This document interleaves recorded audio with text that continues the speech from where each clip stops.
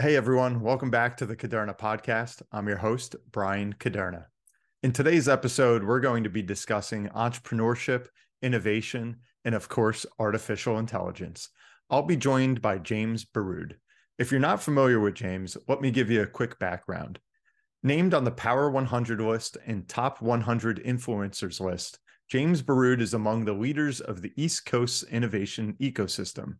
He's the founder of Innovation Plus, a curated global community of engaged entrepreneurs and innovators. He recently concluded 5 years as the CEO of Tech United, a regional trade association based out of New Jersey.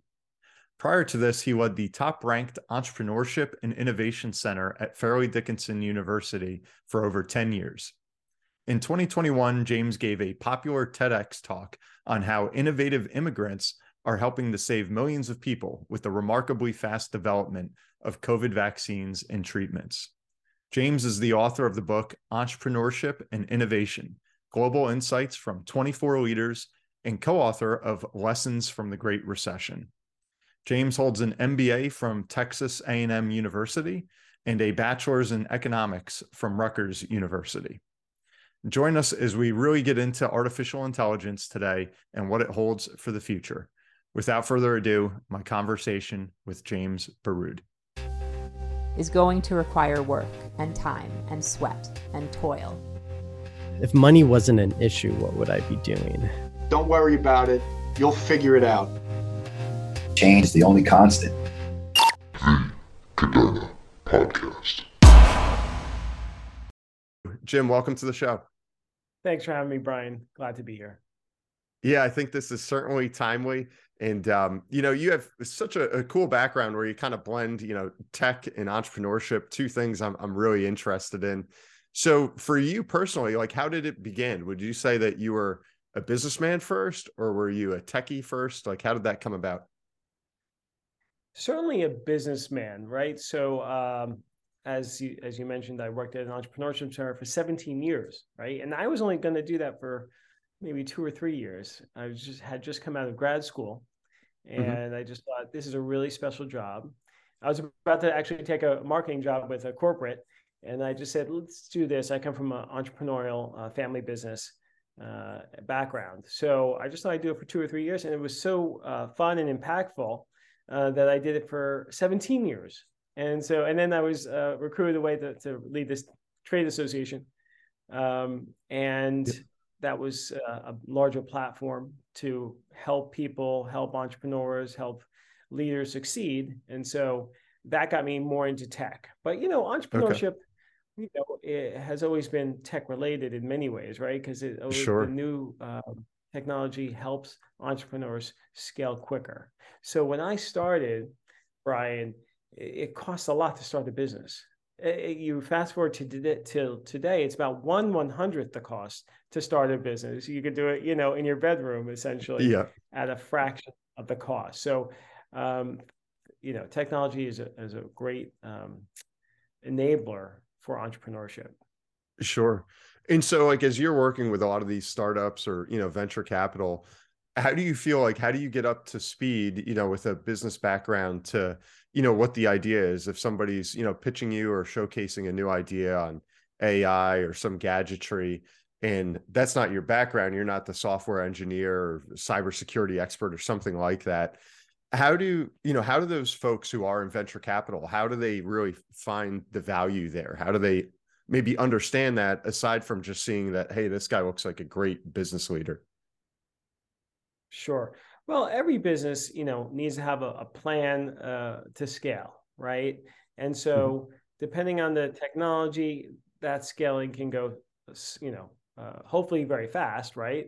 But sometimes it's not as fast. So a retail business or a product business, those businesses take a little longer to get to scale and get to that higher sort of valuation where a venture capitalist or angel investor can realize a big return on their money. Right. Yep. So as far as the technology, ever changing, right? We've gone through so many changes from the web to Web3 to crypto and everything in between, IoT, I name them all, but now we're at AI, right? So keeping up with AI is sort of, it's hard, right? Because it's happening so quickly.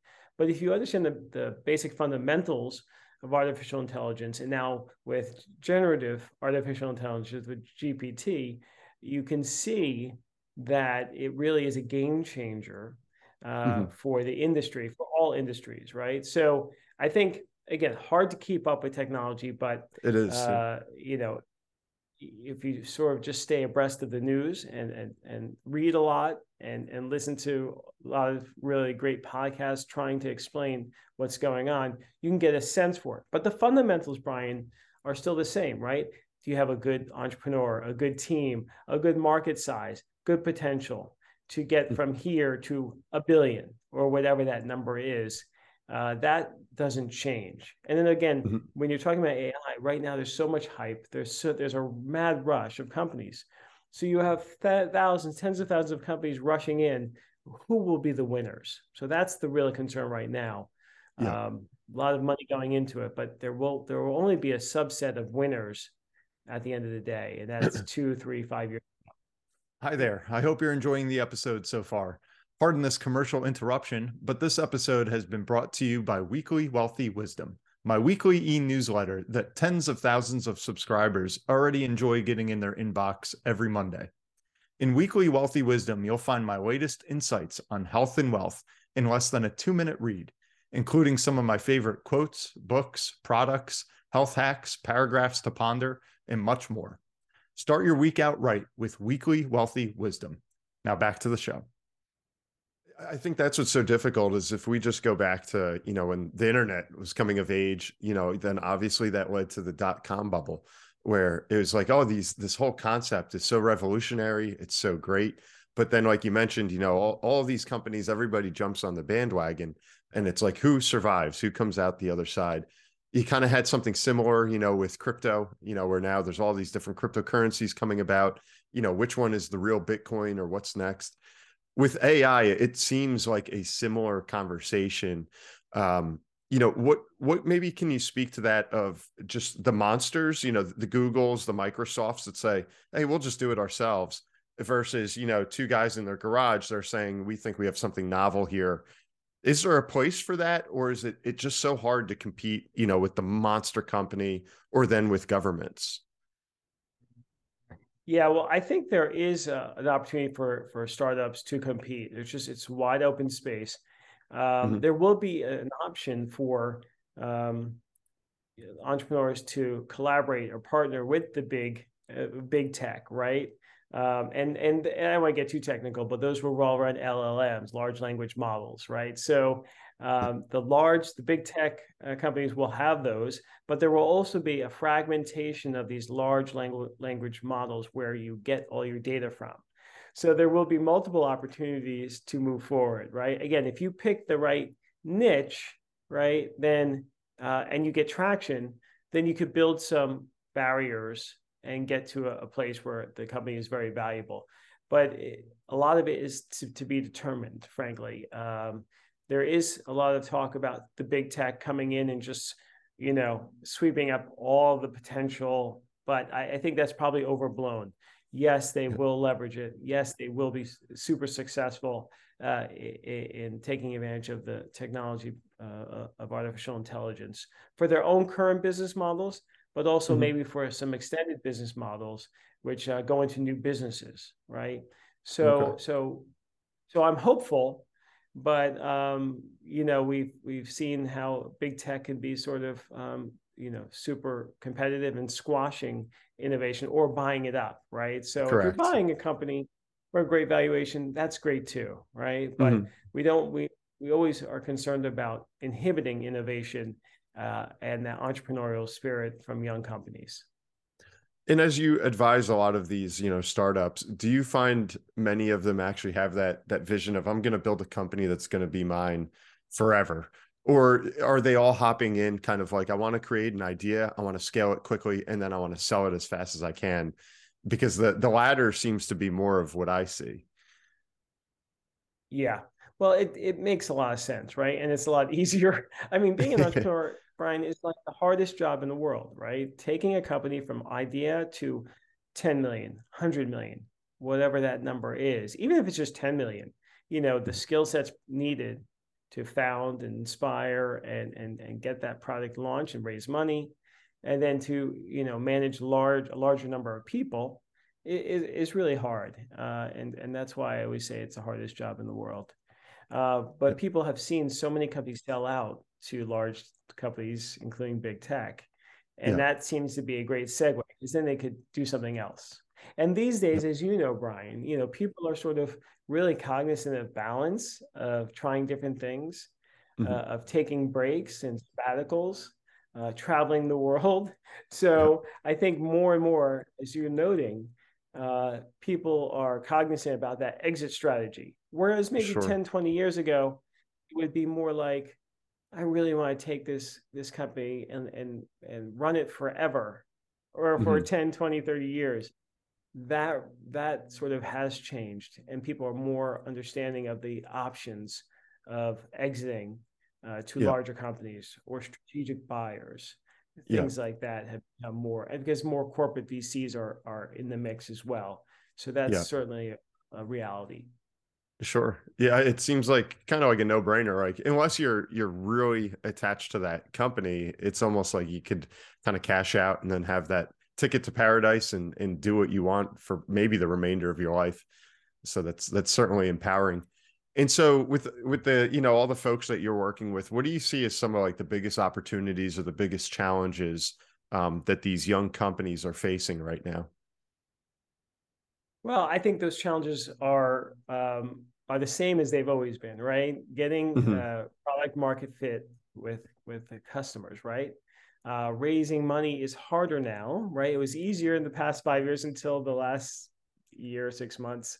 It's become a lot harder, right? So right now, I'd say it's a harder time unless you have traction and revenue, right? Because raising money is harder and more expensive. That's just the reality.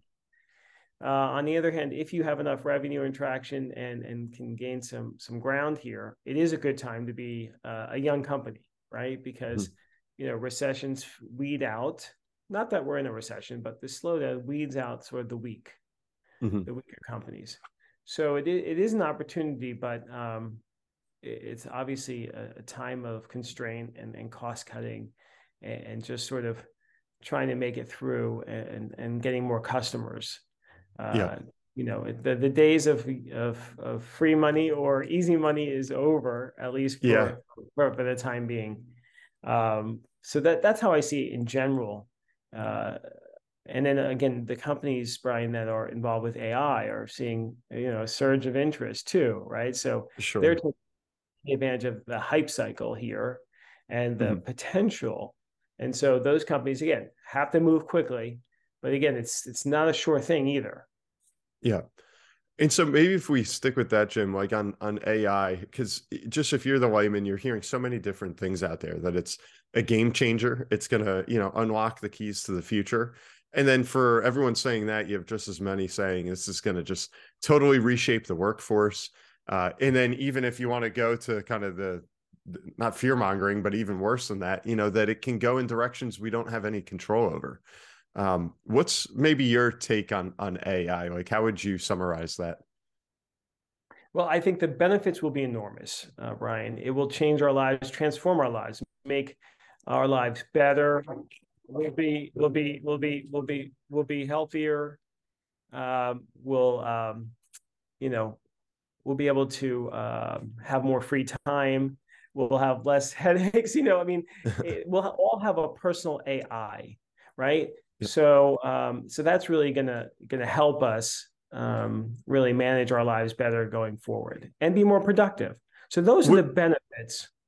Yeah. When you say a personal AI, is that almost like a Siri on steroids? Like what can we expect there?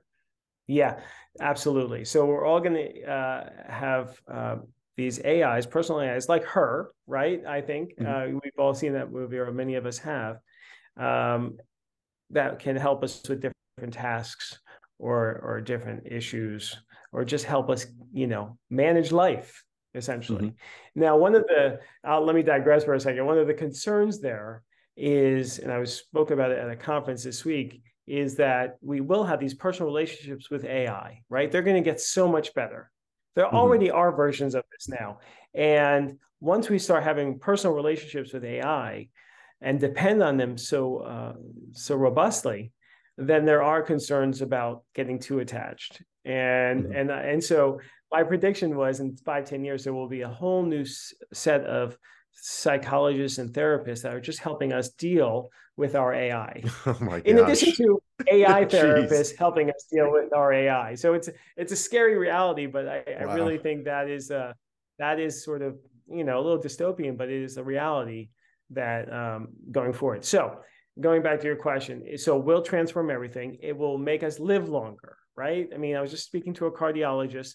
I'm helping, I'm partnering with Rutgers on some new executive education briefings in different sectors. One of them is healthcare. The potential is enormous. I mean, AI, can help personalize medicine, help predict, what problems and sicknesses you might have. So that is going to be a boon to our longevity, no doubt.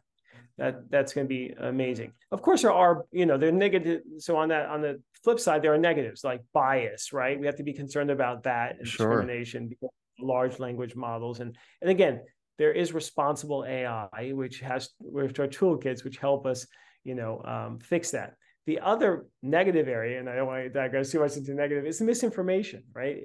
And garbage that's going to be put out there like 100 times as much than today, right? Because the AI can do it all for you, right? And so if bad actors want to misinform, that's going to be a problem, as well as deep fakes. On the other hand, there is technology. I'm working with a startup that's helping verify, authenticate deep fake or real videos to protect against deep fakes or misinformation.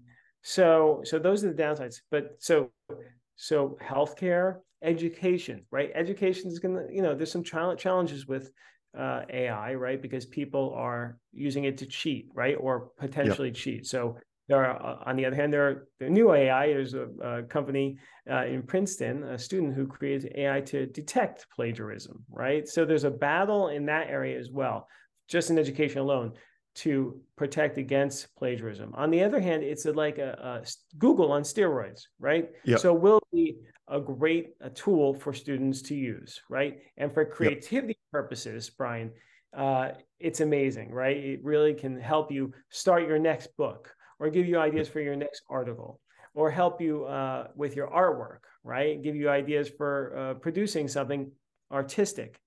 And so that will be exciting as well. So those are some of the areas. I got to tell you, Jim, just like as you rattle those off, it's amazing, but it's a little bit scary, a little kind of freaky. Because the thing I was thinking of, and when you touched on education, is I remember when, I was in my earlier years of schooling, you had to go to the library and you had to go to the books. And I can remember, Google's coming, and taking over the world. And all of us students were like, oh, well, I'll just go on the web. And you had your teacher, your professor, whoever was like, no, I need you to go get a book. I want to see you actually cite the book and the page number. And it was like, why am I spending so much time scouring these shelves of these books when I could literally type something in a journal online and have it in a second? And it was like, eventually you felt the tide turn where the faculty kind of like threw their hands up, like, you know what, you guys are right. Like, it's all on the web. You can spend a fraction of the time locating the source, go for it. Are we going to, because the point I'm making is I feel like now you're hearing all these stories about kids saying, oh, I'll just type my essay into ChatGPT and then boom, it spits out a 2-page beautiful essay for me. And that's obviously cheating. When is faculty and administration going to say, you know what, if you can ask a question and it can give you a great answer, go for it. And I feel like as you do that, you're taking more and more of that creativity away from the student or the individual, when we know that the AI can just do so much for us, like start a new book or come up with an idea for a painting or all the things that you listed. I just feel like, how do you keep that originality when it can just do so much for you? Yeah. And that is a challenge, Brian. It's certainly, we're going to have to plod through this and figure it out, right? How do you teach leveraging AI as a tool, right? And not replacing, right? Importantly, not replacing the student's creativity or just substituting it in. And so it's really a balance. In fact, I'm part of a group of entrepreneurship educators, and I got an email the other day which says the best way to sort of fight against AI for students is to have them do short videos, right, on their answers. Yep. Answers should be in short video form, right?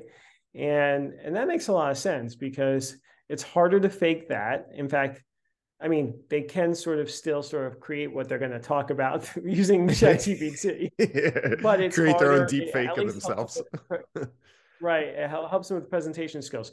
Again, they will be able to deep fake at some point. That will happen, right? Because, the technology is so good that we'll be able to sort of make it seem as if you're speaking, right? So for now, having them do video presentations to present their homework or their project or what they've learned is a really good strategy, right? Because again, it helps them sort of present, helps them with those soft skills while helping them also sort of present what they've learned in video format. So that's just a tactic, that's just, again, there are several different tactics, but that one makes a lot of sense. So for education, of course, the benefits, well, there are the negatives, which we just mentioned, but the benefits are personalized learning, right? So if you have an AI that's seeing everything you're learning and say, especially in younger grades, K-12, if there's someone who's not, progressing as quickly, then that AI or can be helping to assign projects or get them to tutoring, AI tutors, right, to get them up to speed, right? So the prospect of personalized learning, which has been sort of talked about for a decade, right, is getting closer to reality. So that's education. We've covered education. We've covered healthcare. Business, all the back end, trivial stuff can be automated much more easily, right? From accounting to marketing to sales to all that to production, right? So that is a boon for businesses that can take advantage of it. So you're going to have AI enabled, right? Before we said, Brian, tech enabled, right? That means they took advantage of e-commerce and all the technology on the back end. Now the bar has been raised. If you're not leveraging AI, there's a more likelihood you're going to go out of business or you will be disrupted going forward. So that is the challenge and the promise on the business side. Yeah. And do you think, that we could get to a point where this stuff is so good and so efficient that having too much automation, what would you do with that? Because I could almost envision this society where we've replaced this job, that job, the other job, all with AI where it's applicable. And so as you've done that, it's well, do we just have this beautiful system that's being operated by the computers? They're doing most of the learning and the dirty work for us. And then, it's kind of like when you used to have to work 80 hours a week in a factory. Now you can work, 40 hours a week in an office. Are we going to reach a point where you could work 10 hours a week from home and just everything else is being kind of taken care of in the economy through these new tools? If we do get there, that sounds great. It seems like we're removing the workload and freeing up time to pursue passions and such. But I wonder if it can go too far. I know we're going pretty deep with this, but I wonder what the take is on that.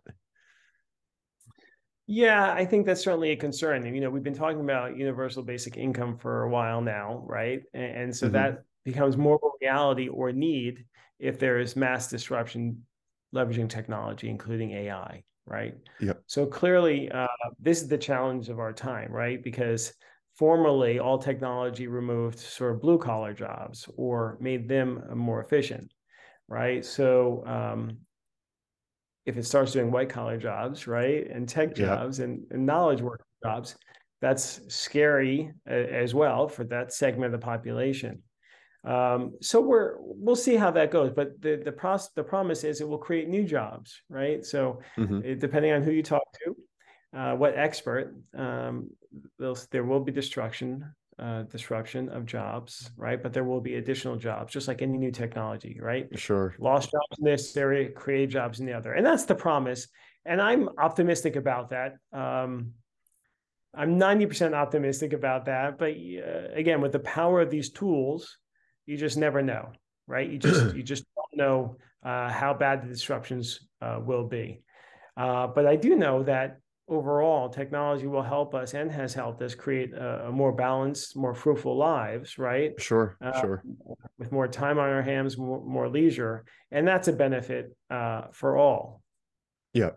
And I agree wholeheartedly with that. I think there's there's a yin and a yang here, a pro and a con to like each kind of comment.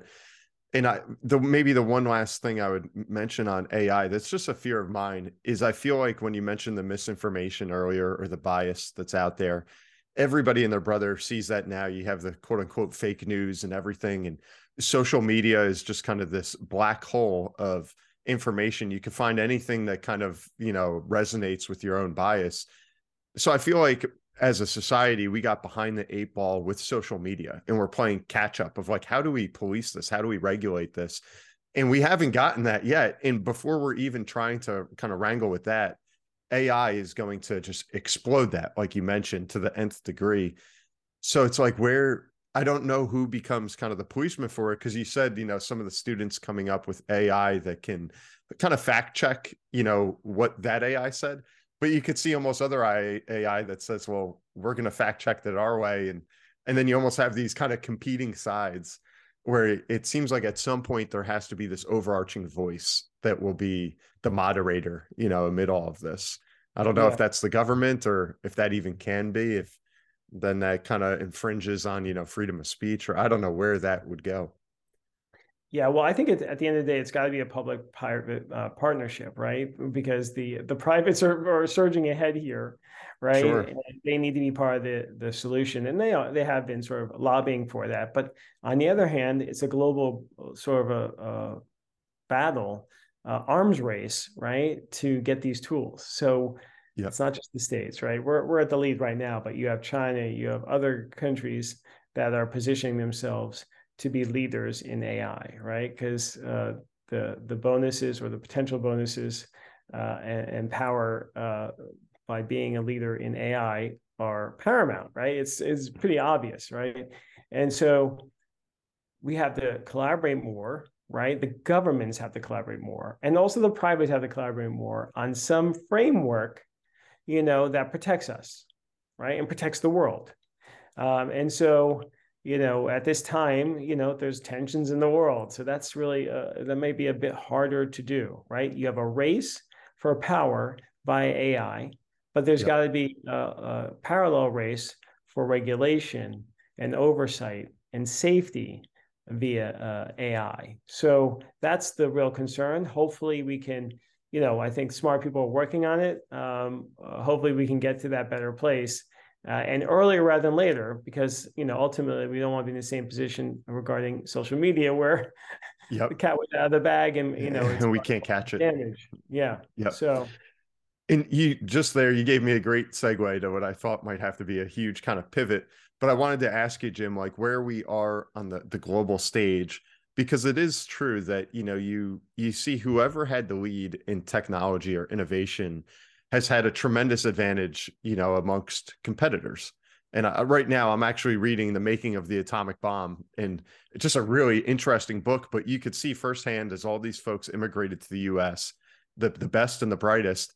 And then as we were able to create, the atomic bomb, that changed the course of history, of humanity, just because of this knowledge and this technology. And so with that said, you mentioned a moment ago that we're still in the lead. Do you feel that the U.S. does have, the advantage here? Where do we stand? You always just hear U.S. and China as kind of the two lone superpowers right now. And then all the talk about, Taiwan and kind of how they've, cornered the market from a semiconductor standpoint. What's some of the layout there? If you had to forecast, 5-10 years down the road, what does some of that look like from a global standing? Well, that's hard to say. It's a whole nother episode. I think I think it would. I think it would still be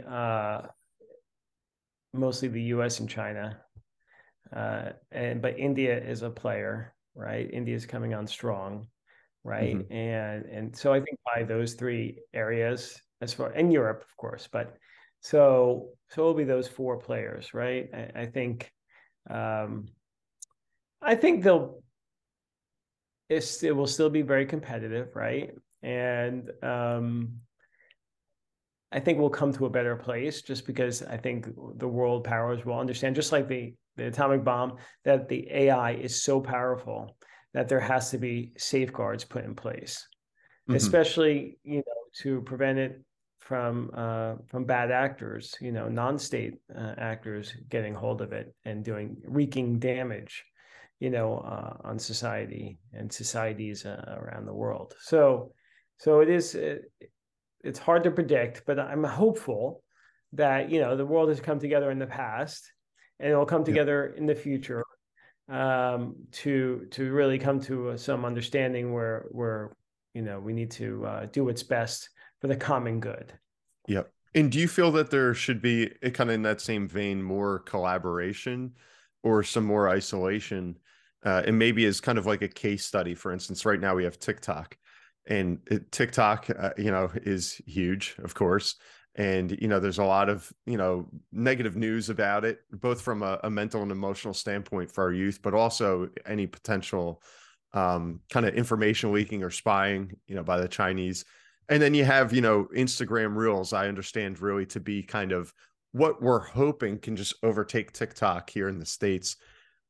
What do you think about that? Like, do we want to develop some sort of software or programs that then we can expose to China and have all on one platform? Or do we want to have that a little bit more segmented? Yeah, I mean, again, it's really tough to predict, right? We clearly we've had the lead in social media, and now China has great traction with TikTok. And I think it just puts safeguards. They'll probably spin it out or do something that protects the data from getting into the hands of governments. But also they should provide access for our companies too. So there's this sort of unfair situation where our social media companies aren't in China, yet TikTok is everywhere, right? So I think Correct. Yep. they'll come to some type of agreement there. But again, that's a potential threat to us, frankly. Misinformation, right? I mean, elections.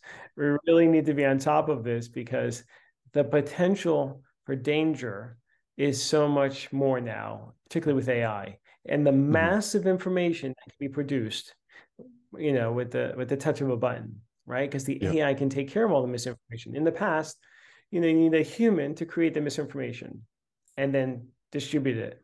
Now, you can program AI to do that. And so, again, 100 times more misinformation, 100 times better, fake, and deep fake misinformation, including videos, right? So they can create videos which shows some politician saying something or doing something. And that before you can authenticate it and verify and deny it, the veracity of it, it's already been seen by a billion people, right? So that is a reality that has to be sort of really fought against with all the tools at our disposal. And I'm afraid, it's going to be a battle, it's going to be a race where the deepfakes will take the lead, and then the authorities will take the lead. And so it'll go back and forth, a race against the tools and the technology. And so for at least the short term, it's going to be very tricky. And that's one of the things. I'm not sure I mentioned it, but we're creating a teen course or a summer camp online course that is teaching kids about future tech skills. And one of them is going to be about how to understand what's fake news or misinformation, right? So that young people who are the most exposed to this and the most gullible will have some sense and some suspicion of what's true and what's not. Yep. That's great. And it's funny. I swear it's like you have my questions ahead of me because you're giving me perfect segues. I wanted to ask you, like, kids that are coming up, they're interested in this. Maybe they're listening to this episode. And I don't know if it's anything like when I was in school, everything that we've discussed over the past hour, I knew absolutely nothing about. And there was no course or subject that even remotely related to this. So maybe there is a bit more out there, at the high school level, but you're a kid, you're interested in the cybersecurity issues, AI, tech. What should they be studying? Like what courses, what path? Is it getting into coding? Is it getting into software engineering? Like you just mentioned that teen forum you have, which sounds awesome. What avenues are out there for them to try and become a thought leader in this space? Yeah, well, fortunately, everything is online. So it's just finding sort of the right provider, right? So on the other hand, LinkedIn is a great provider, right? YouTube, sometimes you have to decipher what's what. Just getting up to speed. A lot of people are learning, Brian, on TikTok, on Reels, right? These short form bits, right? So you can learn a lot, but again, you have to be concerned about who is the provider. And you want to make sure those folks are legitimate and but I well guess my regarded. question was like on a more formal educational level, like do we have can you go to college right now? Can you pick a course that's in AI? Like, does that exist yet? Yes, you can. Depending on, most colleges have something, right? At least basic, right? If you go to a technology institute, you obviously have more. You could do a major in AI. So they do exist. Okay. And they're continually updating those courses. For younger people, again, most of it's online. And there's probably some certificate programs as well that they can take advantage of. Because I'm not sure the high schools just yet are really getting into that. On the other hand, there are online courses which can be, which the schools can partner with, which they'll give you sort of credit for. So there are possibilities like that. So the education is coming and is here. Again, it's just about deciphering it and staying up to date. Got it. Yeah, because I think that's one of the gripes you often hear is, you can go to college, spend a fortune, take on this debt, and then you run the risk of the skills that you just learned over 4 years. Once you get out there, they're yesterday's news. They're not even really applicable anymore. And you see that nowhere more so than in the tech space, where it's just like at breakneck speed, these innovations. It almost seems like we could get to a point where you graduate high school and it's like, if this is your interest, you start like an education inside, the private arena, almost working in tandem with these companies. Otherwise, I don't know how you can keep up with it all.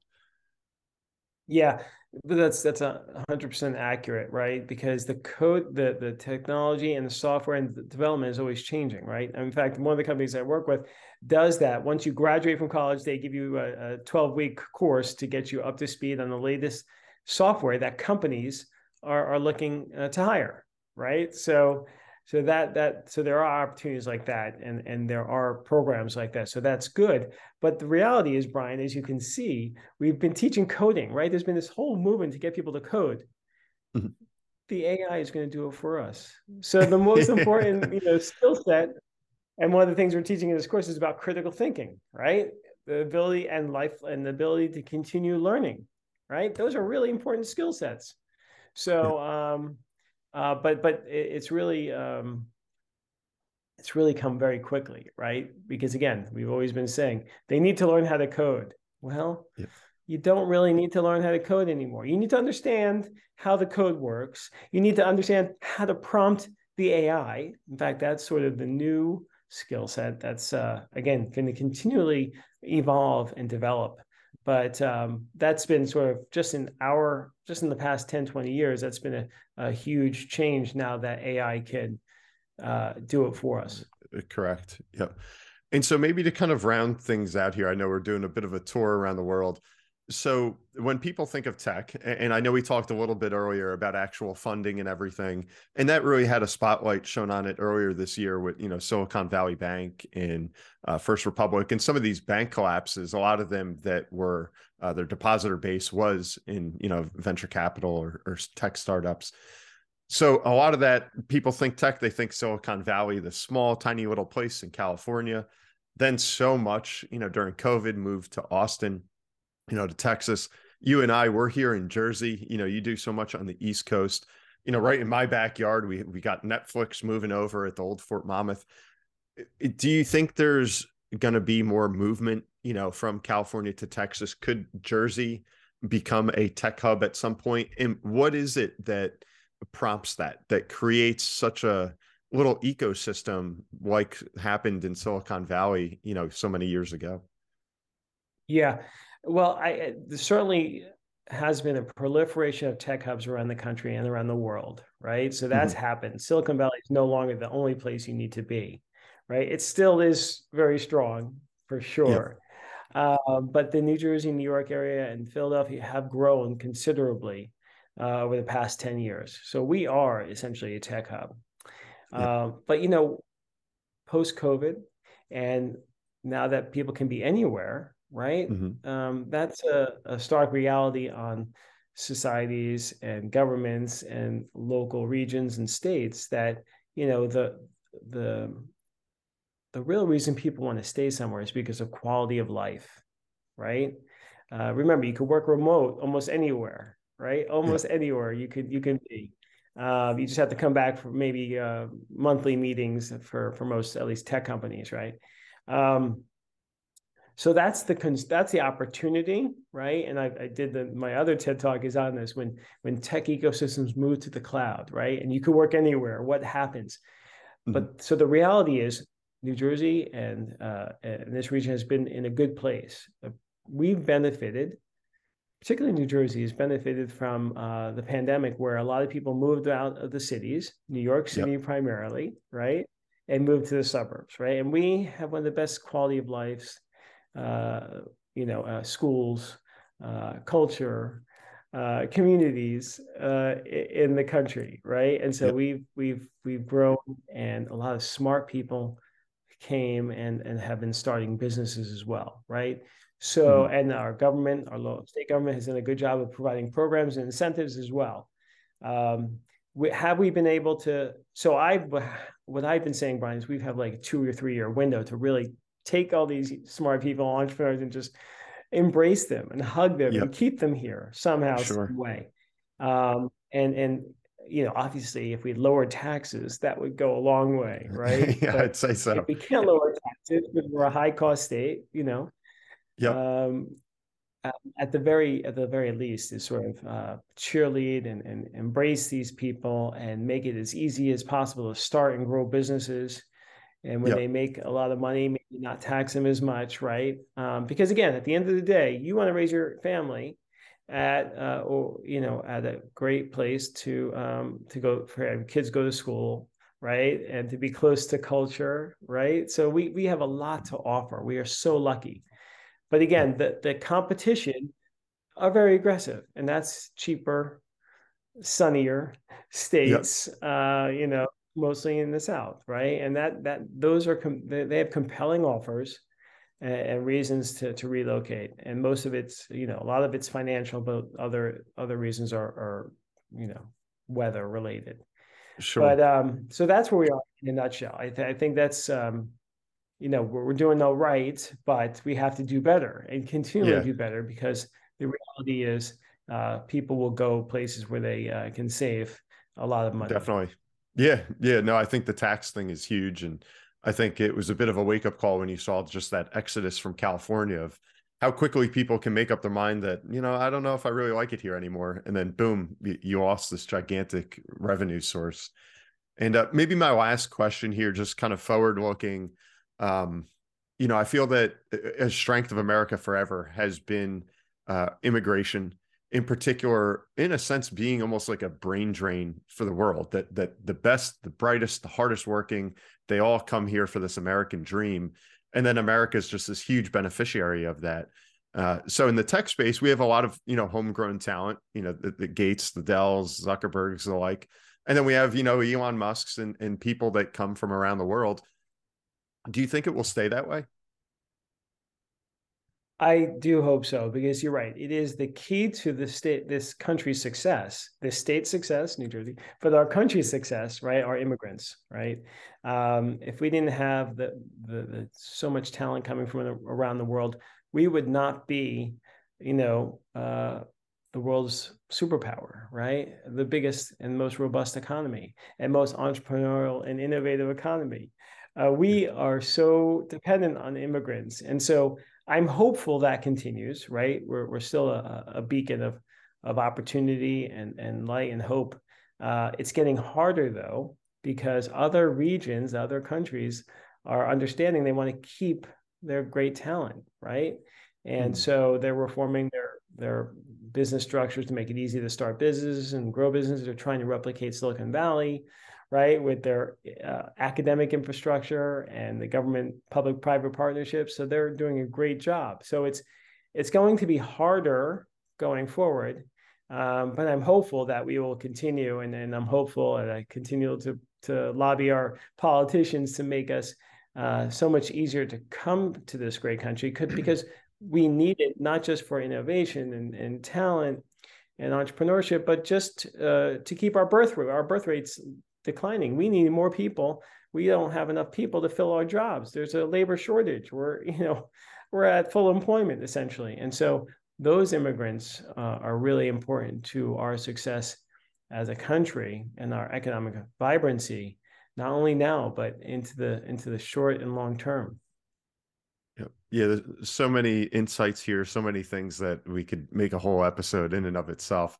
But Jim, kind of in closing, where can people learn more? Where can they follow you? If people are listening and saying, I want to get involved, I want to do more to be an innovator, what are some of the resources that you have available? Sure. If you connect with me on LinkedIn, I'll add you to I have a monthly email update, which tells you about all the things that are going on in the state and region around innovation, entrepreneurship. And that's probably the best way. And then hopefully we'll meet up you can always call me. I'm very easy to access and happy to jump on a short call to be helpful in any way, shape, or form. And as I mentioned, we can leave it in the show notes, but these two courses, I have two entrepreneurship, one entrepreneurship, one tech course for teenagers this summer and on demand. So if you just reach out to me, one is futuretechexperience.org and the other one is globalentrepreneurshipexperience.org. So those for people who have kids or grandkids or nephews, nieces that want to sort of learn online, that's an opportunity as well. And again, as mentioned, any executives who want to try not to be disrupted by AI, reach out to me and I'll send you the information for that Rutgers collaboration on AI. That's awesome. And again, everyone, will put that in the show notes so you could check it out. But Jim, thank you so much for making the time. I mean, this is such a great conversation, things that people need to know. So really appreciate it. Thank you, Brian. This has been really a great, thoughtful conversation. Yep. Well, everyone, thank you for tuning in to another episode of the Kuderna Podcast. I'm Brian Kuderna. Today, we had the pleasure of speaking with James Barrood, and be sure to check him out, all the latest insights and everything in the show notes, and we will see you next time.